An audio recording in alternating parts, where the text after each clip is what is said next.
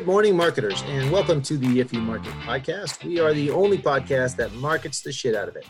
If You Market is brought to you by Mountaintop Data, and I'm your host, Sky Cassidy. Today we'll be talking with Jeff White of Kula Partners about ABM for manufacturers.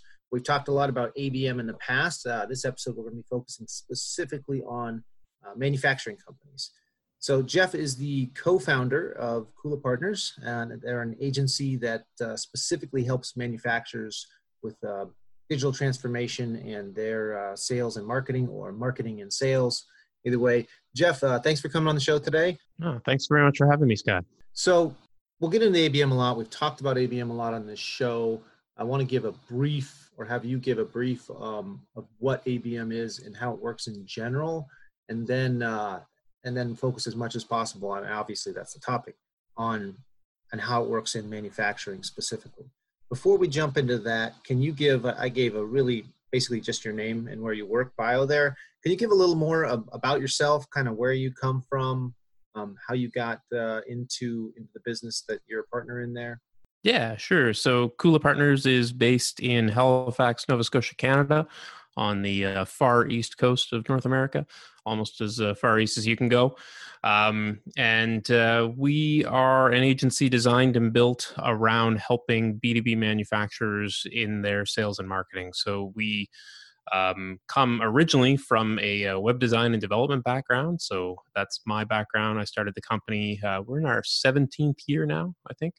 And so it started out as that, and my partner joined the firm about 10 years ago, Carmen Perry, and kind of brought a marketing focus to everything. And we've been combining those two things and reinventing the agency over the last 10 years to become a manufacturing-specific agency. We work with a lot of B2B manufacturers throughout North America in a number of different spaces, packaging, industrial equipment, sensors, and other things like that.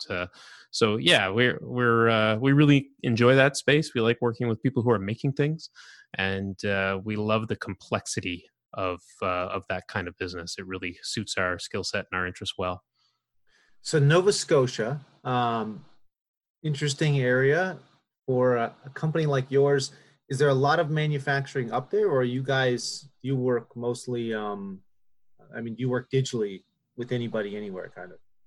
Yeah, we're, that's one of the great things about, one of the few great things about living in 2020, as it turns out. We can work anywhere. We do have a handful of some of the most interesting manufacturing companies in this province as clients, which we do enjoy, but we get to bring that skill set to a lot of different companies throughout the US and the rest of Canada too. Yeah, added benefit of 2020, everybody knows how to use Zoom now. My kids are upstairs doing it right now. If we lose bandwidth, that's why they're doing homework. Tell them to get off Fortnite. We're trying to do something here. I know. All right. So, the ABM for manufacturing. You know what? First, I noticed you are a UX expert. I have a soft spot for UX people. I love the way you guys think about things. I try to do it, but I'm not quite as good as the professionals. But the focus on the user experience, I think, translates over to just about every job. So I did want to throw a shout out to that, so everybody knows Jeff's a user experience guy. I guess that's probably a hangover from the web development days. For sure. And when I started out, I was really interested in how we help people move through complex systems.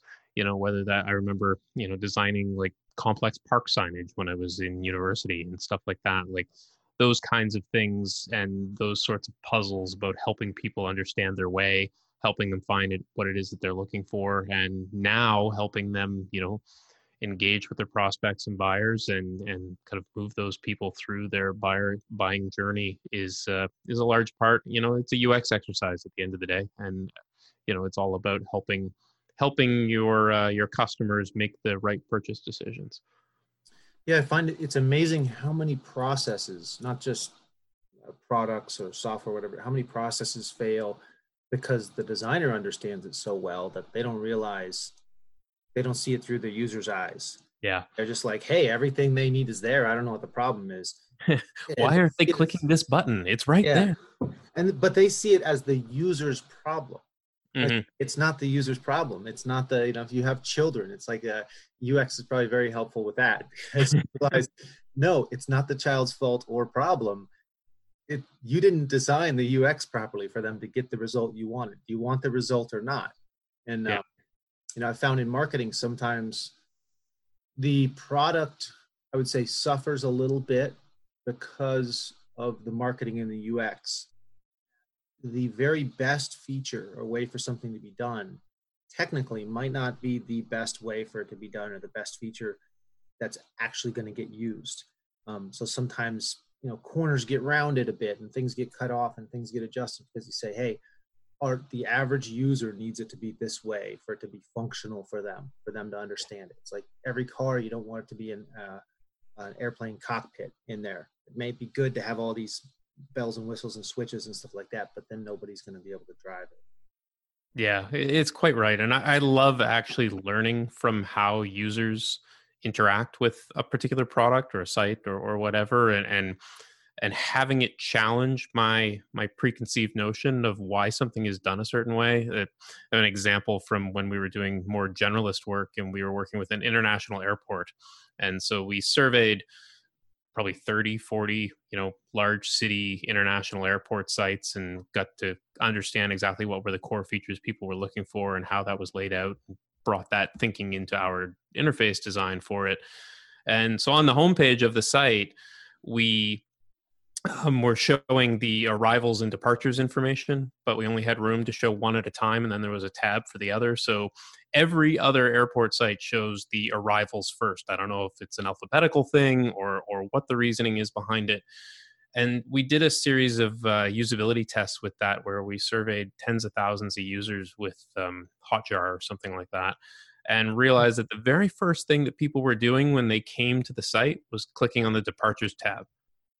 And we stepped back and thought about it for a second, like, oh yeah, of course they are. Because, you're not going to be checking out the site where you're going to be landing in a plane. You're going to be checking out the one where you're going to be leaving from. So you want or to if you're picking somebody up, being half Yeah. hour early or late isn't big, but if you miss your flight. Yeah, it's huge. And there's significantly more people using the airport than picking up or dropping off. So it was just a really interesting kind of like, oh, crap. Well, of course. And it's funny, we switched the polarity of those buttons and made the departures tab the default. And the number of people who actually found what they were looking for went up significantly. So we were actually able to, this is one of the rare cases where reducing time on site is a success factor. That's a good point. You usually want people to stay. You want to Yep. hold them there, but not in that case. You actually have something you need to get done. Yep. You're trying to convey something of value and get them out. So we've got. I feel like we have the UX bonus on this show. Yeah. We will get to ABM and manufacturing soon. Promise. One last thing thought I have on that. I feel like the designers of the other sites, frequently when people get the UX wrong like that, their mantra is like, hey, it's there. If they want it, they can find it. Yeah. Again, that's not my problem. Like, we made it for them. It's here. Why don't they want to use it? Why don't they? It's there. And you're like, that's not solving the problem. I'm sorry. Yeah. Everybody knows that button's there. Of course they're going to click it. Like, well, if you look at design systems with any kind of regularity or a critical eye, you'll realize that there's an awful lot of people who don't know that those things are there, and they don't notice them. And if it's not present when they first get there, they're just not going to see it. It's just not convenient. We tell our salespeople all the time, your job is to get the sale, get the customer what they need, what they want, and get the sale. But just because they want or need it doesn't mean it's going to happen. They may not know they need it. Like, you have to remove the hoops from in front of them. Don't make them jump through a bunch of hoops. That's going to reduce your sales. You'd be like, but if they want it, they'll know. That's not how it works. Like, the UX part, the user part, it could be called HX for human. They discount the human side of things, and the fact that people are human and they're not going to behave like the robots you want them to for the thing you design and go through the path. They're going to go through their path. And if yours doesn't, it's the customer journey type thing also does this. If you don't create the path that they want to take anyway, they're going to just go off into the ether somewhere. Yep. Not necessarily going to do a ton of work to get where they want to go. 100%.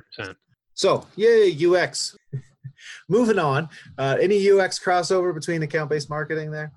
I think the biggest thing is truly trying to understand your user. In this case, your user is your buying committee, especially with account-based marketing for manufacturers. And it is this way for other industries as well. But I think manufacturing is a little bit different just because it's so complex and the sales cycles are so long. I mean, everybody says their sales cycles are long, but then, you look at somebody who's selling, a $750,000 sensor or piece of equipment or something like that. Like these are decisions that require years and years of research and integration with all these different departments. You've got procurement and the accounting folks and the C-suite, and then you have a bunch of engineers who need to know how does this product, because a lot of manufacturers, they sell to other manufacturers, especially in the industrial B2B space where they're building equipment and creating things.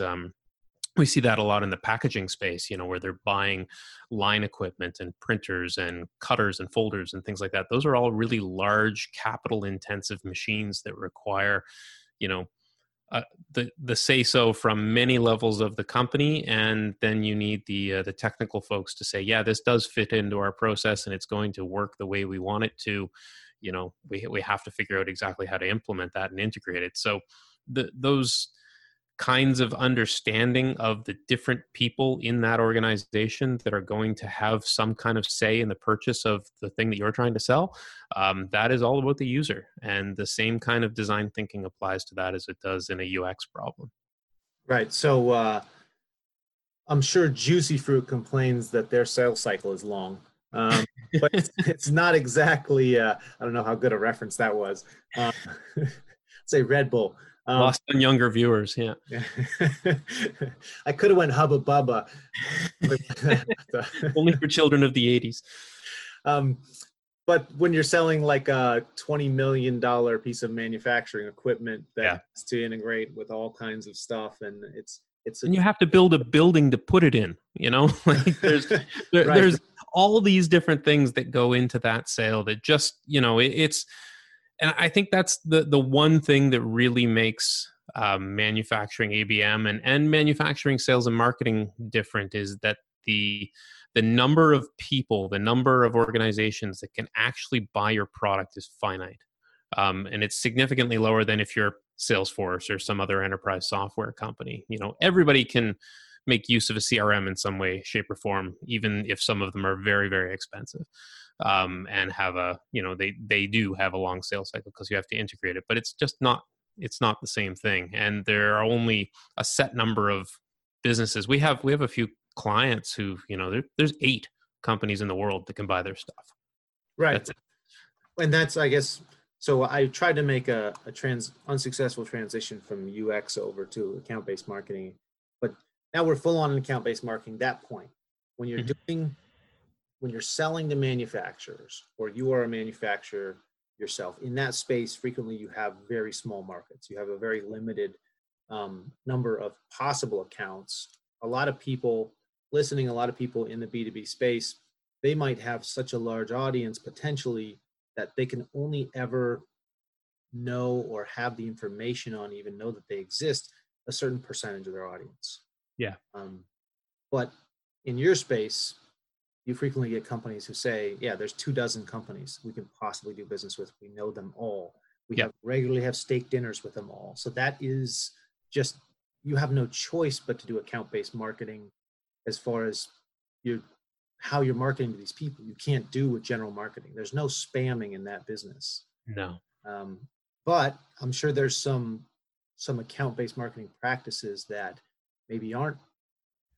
Just because you only have one potential client doesn't mean you're practicing account-based marketing. Quite right. Yeah. So I guess first, can you give a quick explanation for listeners of what account-based marketing is, what it means? I don't expect it to be a TED Talk on it or anything, but well, I think account-based marketing is where you are taking an approach where you are identifying the key accounts that you can sell into and then targeting those with specific marketing messages that are designed to drive that ideal customer profile through to a sale. And really what you're looking to do is to take those accounts and the varying buyer personas that live within each one through a buyer's journey that you are architecting for them to to follow through. So in our space and in manufacturing, like ABM is really about creating targeted marketing for very specific and very finite account groups. We call them ideal customer profiles for ICP. The ICP. Yep. Insane Clown Posse, right?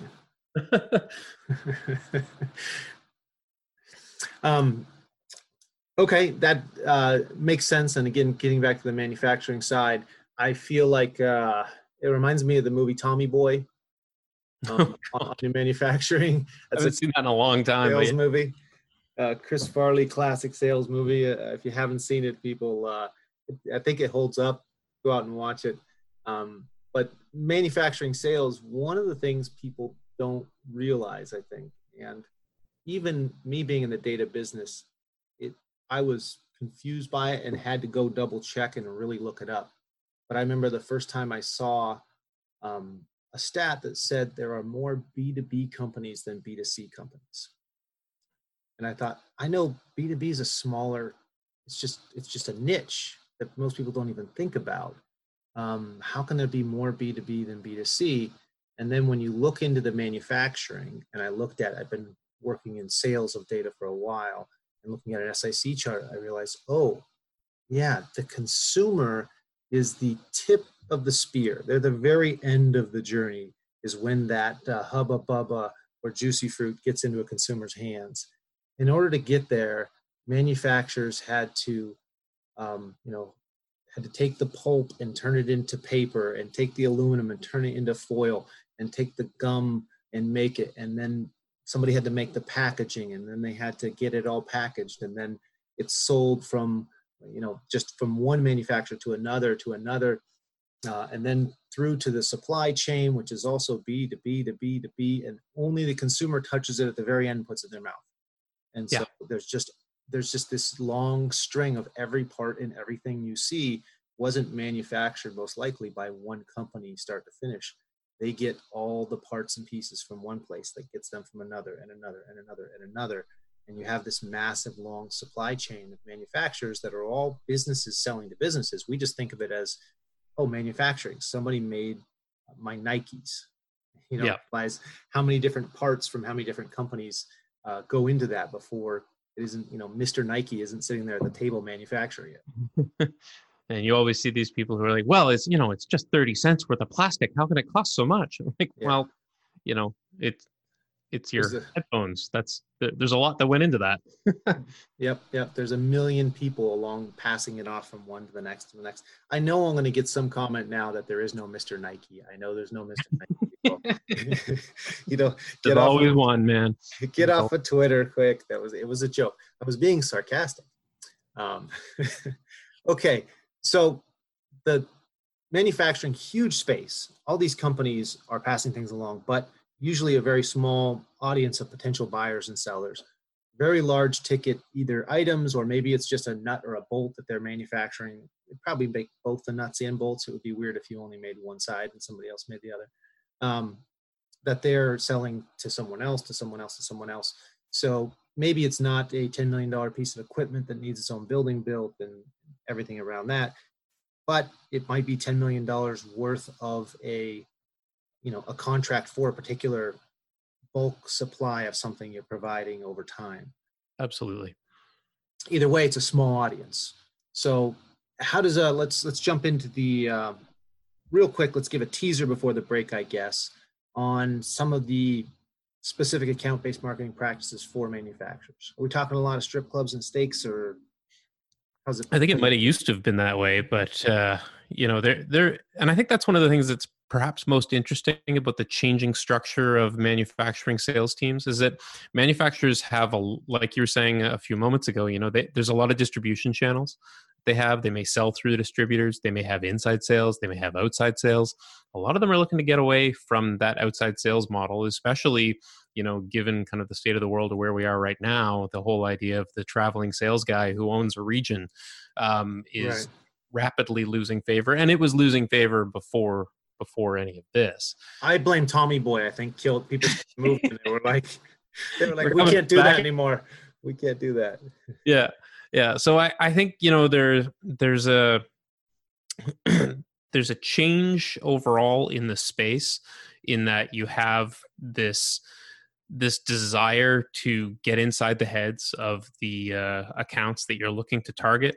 There's a desire and a need to segment those customers. Even if you have a fairly small potential or finite market that you can sell into, you still should be able to tier those at least, so that you have your top accounts and then your middle tier, and perhaps you have a larger tier of kind of like-minded and like-sized organizations that you can sell to. If you can only sell to 2 companies, you should know which one is the most important. Yeah, exactly. I said, you give me anything and I can put it in order of priority. You may not like it. It may be, I've got 2 kids. Put me on the spot. I'll put them in order of priority. to say I can't prioritize them. Do that. Yeah. And you're not allowed to, but I'm telling you, you can do it with anything. It may be politically incorrect sometimes, but so as a marketer, when you're looking at your accounts, especially if they're limited, say, oh, we've only got 10 people to reach out to, so let's treat them all the same. No, one of them you should spend more time and money and energy on than the others. That. The salespeople know that. Marketers, I think account-based marketing, part of it is just sales marketers acting more like sales.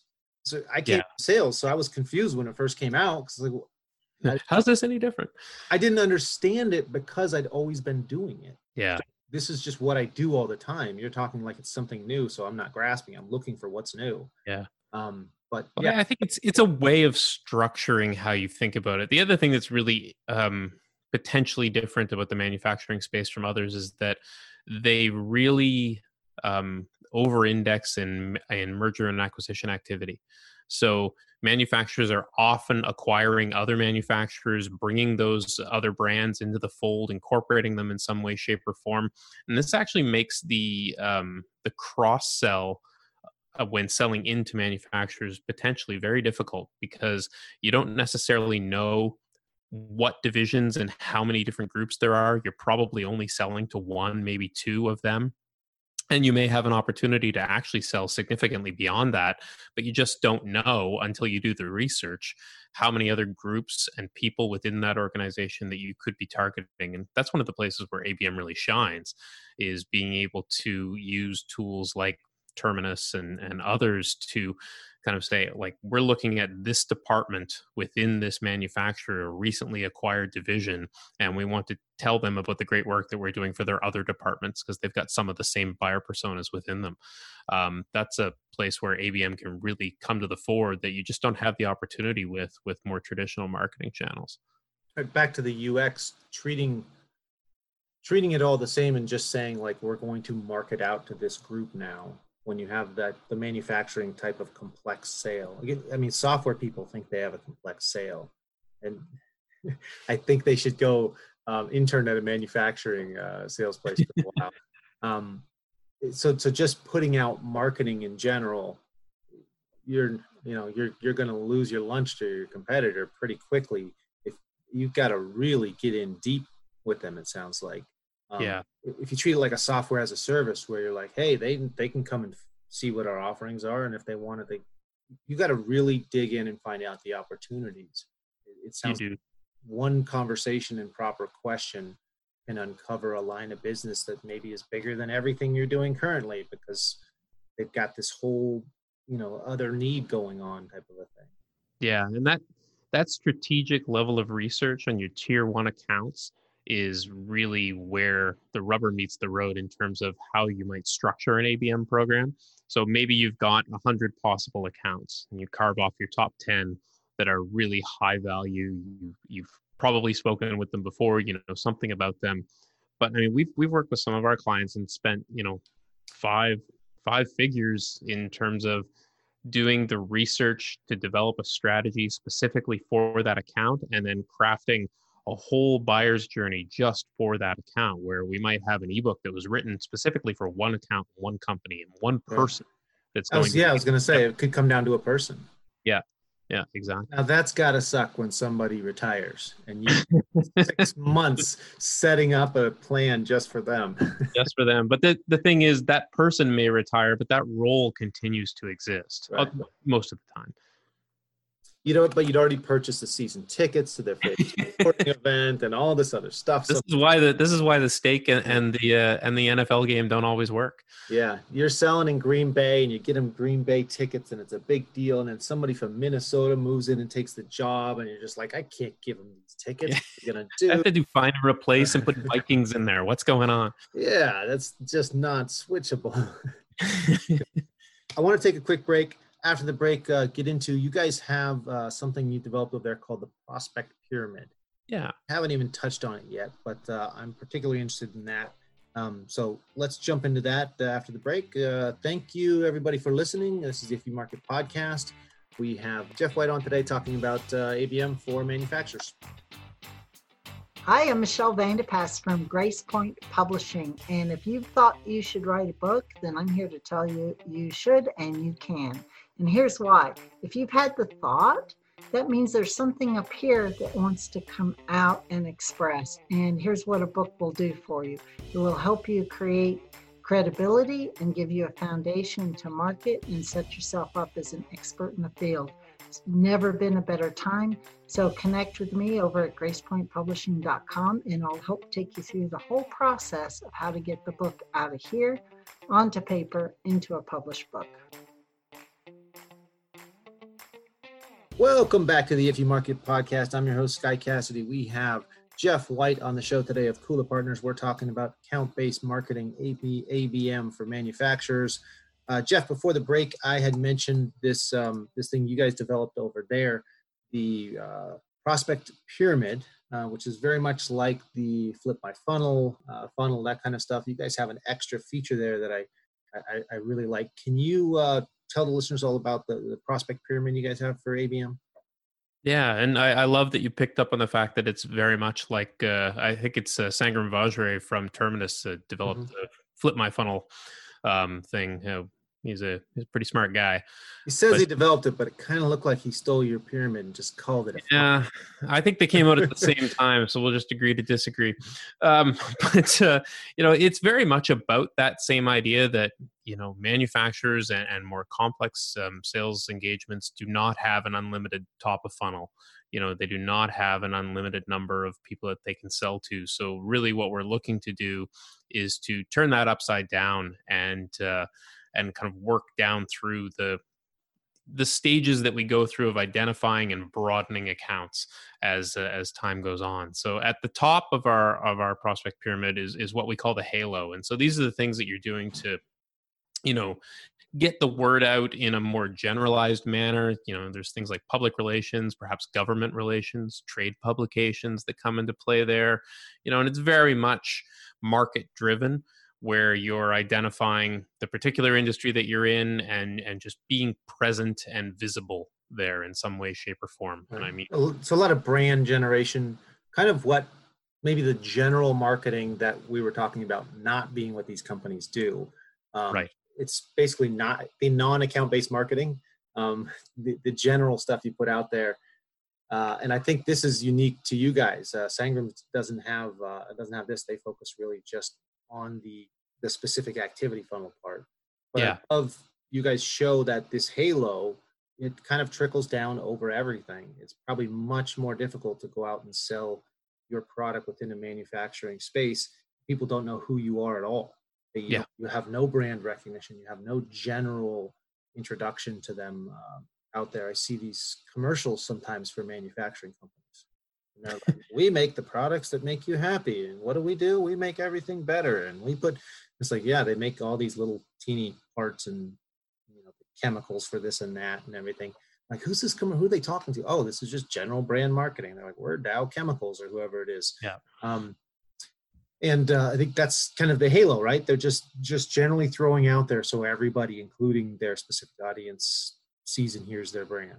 Yeah, and I think how we think about it is perhaps a bit more tightly focused than that, in that we're not trying to put our manufacturing clients in front of a broader consumer audience, but instead spending that effort in the places where their audience is going to congregate.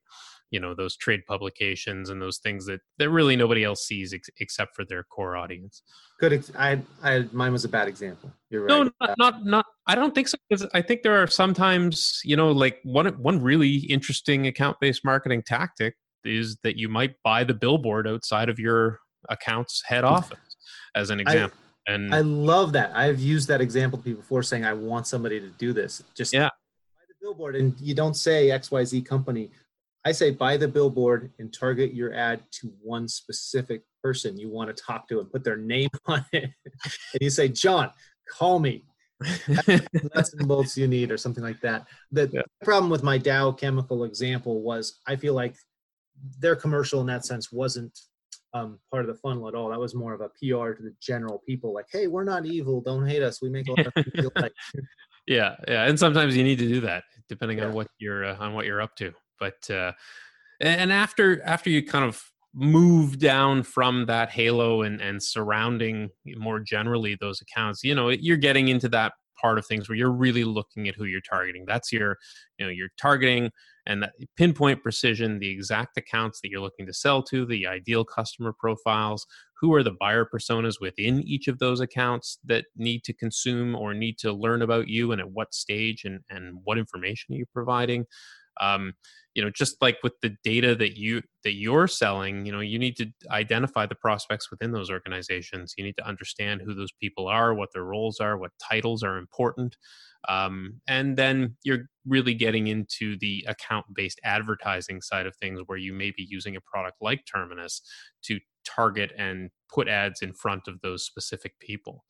One of the things that's really interesting about account-based advertising right now, of course, with the quarantines and everything that is going on with COVID-19, is that the whole idea of IP targeting has become, it's almost dead. That's nobody's in the office anymore. So, really there's a significantly larger percentage of account-based advertising that's going based on cookie targeting. I had not thought of that, but a lot of the data sets used are going to be, if they're not careful, corrupted during this time. Yeah. Because if you start linking a lot of IPs and saying this IP is linked to this, you're getting all the home IP addresses all over the place now, or whatever somebody's working through, or whatever VPN, and it's just going to turn it into a mess with those. They almost need to just ignore everything happening since the beginning of this. This episode will air a little bit later, so if anybody's wondering what's going on and has forgotten already, maybe scrub it from their memory. We're in the middle of the coronavirus pandemic as we record this. Yeah. So it's certainly interesting changes you might need to make to your overall marketing mix and your ad buy, depending on who you're looking to sell to. And then as we move down further and begin to expand out the pyramid, we're looking at leading, and what we're talking about here is not the idea of leads and customers, but instead leading within your industry. What are you doing to get in front of those people, whether that's giving talks and showcasing your expertise, as well as what are those things in that vertical that you may be selling into, and across those different verticals, who are you showcasing your thought leadership with, and what is it that you want them to learn about you? Mm-hmm. Next, as you move down through the pyramid, we look at the campaign side of things, and this is where we talk about the account-based advertising that may be happening further up in the pyramid. But here we're really looking at what are the different tiers of campaigns that we may be rolling out. What are the what are the tier one kinds of campaigns where we may be doing a more one-to-one type of advertising? You mentioned, hey, John, call me. You may not identify someone by name, but you might identify an organization by name. Certainly, you can end up with some faux pas there where you end up getting a cease and desist on using somebody's name in your ad. But these are pretty targeted things. And, we really look in that space at looking at rolling out these customized campaign playbooks where what are we doing? Trade shows right now are a bit of a strange idea, but they will come back, and trade shows are huge for manufacturers. Probably in manufacturing, they probably rely more on trade shows than almost any other industry. There's a lot of conferences in other industries in software and marketing and things like that. But in manufacturing, that's where the buyers are, and that's certainly where the sellers are. And this is where they come together, and you can really design an entire campaign that culminates in some kind of trade show presence and trade show meeting. And it's a really big part of their sales mix and their cycle. So in manufacturing, account-based marketing, it seems, trade shows are huge. They've been getting bigger for a while now because everything was so digital. People had, right before coronavirus hit, people were like, we need person to person. We want human interaction. And they were like, sorry, no more human interaction. But they're going to come back big. People are going to want human interaction more than ever. Mm-hmm. But in the manufacturing space, it dawns on me that you want to have marketing year round. You want to be in front of these people working on your prospects year round. But the trade show part, like you said, it's such a big part of the manufacturing. How big a percentage of the marketing budget for your manufacturers do you think trade shows are? We have seen as high as 80 to 90%. Wow. So they're doing some marketing year round, but really they have basically a big conference where everybody comes together, and that's where things get done. Product launches are massive at trade events for manufacturers. That a lot of times they're working 12 months with that time horizon of exactly figuring out how they're going to launch that product at that event. How do they ensure that the right people are coming to their booth, that they're booking the meetings that they need to have, that the demos are getting out there, that they're surrounding those accounts ahead of time with that kind of halo of marketing that is driving interest. We've interviewed some really interesting people who do a lot of influencer type marketing within the social media space around a product launch, which you wouldn't necessarily think in a B2B manufacturing space, but there are actually influencers in industrial hardware. It's a very strange thing.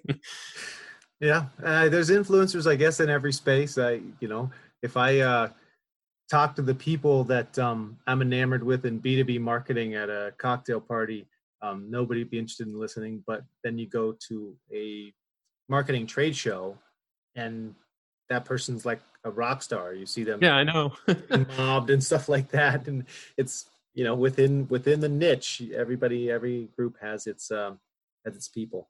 Yeah, sure. Time is really flying here. I know you've got a hard out. So I don't want to have us run through here. Before we finish up, any last things for the listeners you want to throw out about account-based marketing? We'll get to your company and kind of throw some info out on you guys and how people can find you as well. But on the ABM for manufacturers, any last tips or anything like that you can give out? Yeah, I think that in terms of account-based marketing and thinking about it from an account-based advertising lens, organizations should really be looking at understanding the intent data that's available out there and ensuring that they really know, who is. What's interesting, I find it even with these accounts that have very limited potential sales, and not sales organizations, but potential accounts that they can sell into, is that every once in a while, other ones will appear and you don't necessarily find out about those without using things like intent data, where it's surfacing that somebody was actually looking for your product and they could be peripherally related to that industry and you just weren't thinking of them as a potential account for you. So there's opportunities there. Once you've landed those accounts, don't stop selling, especially in the manufacturing space. I spoke of earlier, this idea of cross-selling, referral-based business that you can generate within an account, surrounding the rest of that organization with brand advertising and account-based advertising is a really great way to expand the share of wallet that you might have with a particular account. And I would imagine also if you have 100 accounts you could be selling to and you have one that you've closed and it's your best account, your competitors that's probably one of their top targets as well. And it isn't like, oh, they've purchased now, let's go get people who don't have the product. No. You're always selling to somebody who has it, who has this already. It's rare that you have a product that no one has yet, and it's who's going to get in the door first. So if you don't keep selling to your clients, your competitors will. Yeah. So do you think you get more steak dinners once you become a client, or before you become a client, or should get more? I think it should be more before they become a client. But one of the really interesting things that we've noticed with manufacturers over the years is that they are largely about account retention and expansion, just because of the finite nature of the businesses that they sell into. So there is a huge appetite, especially within the C-suite, to keep, maintain, and grow the accounts that they have and really keep those people happy, because there are so few people that they can sell into. So there will always be appetite at the top for keeping your best customers happy if you're a large manufacturing organization. And whereas identifying new ones is sometimes a bit of a harder sell. Right. So more flowers when you're dating, but don't just flat out stop the flowers because you got married. I keep hearing this. All right. Well, thank you for coming on the show, Jeff. We're going to have all your information in the show notes. Let's see. And you guys, you host the podcast, right? The Kula Ring podcast. Yeah, it's conversations with manufacturing marketers. We've I think we just published episode 81 yesterday. Fantastic. So if you're in that niche, listeners, if you're in manufacturing and this kind of wet your beak and you're like, wow, I mean, obviously the Iffy Market podcast is awesome, but there's this other one that speaks directly to us. Go check out the Kula Ring podcast, and Jeff's over there talking specifically to your needs. Also, company website, can you throw that out for us? Yeah, it's kulapartners.com, KULA partners.com. Excellent. And we'll have that on the show notes for everyone. And you can find the show notes on iffymarket.com. And also please share us on social media, tell a friend, give us a good review on iTunes. I don't know, spray paint iffymarket.com on a wall somewhere, whatever you can do to help get the word out.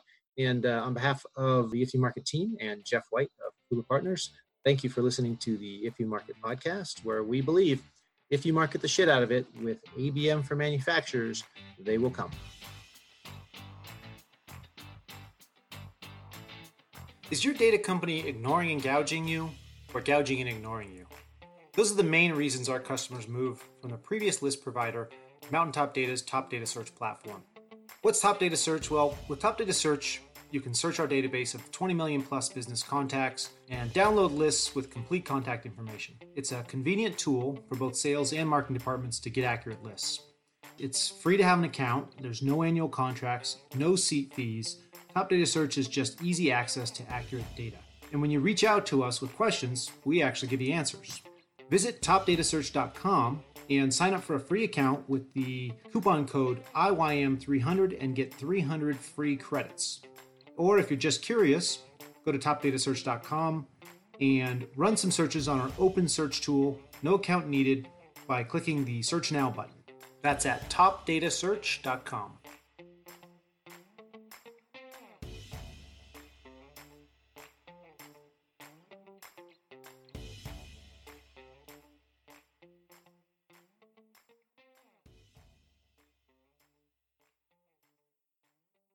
This podcast is a part of the C-Suite Radio Network. For more top business podcasts, visit c-suiteradio.com.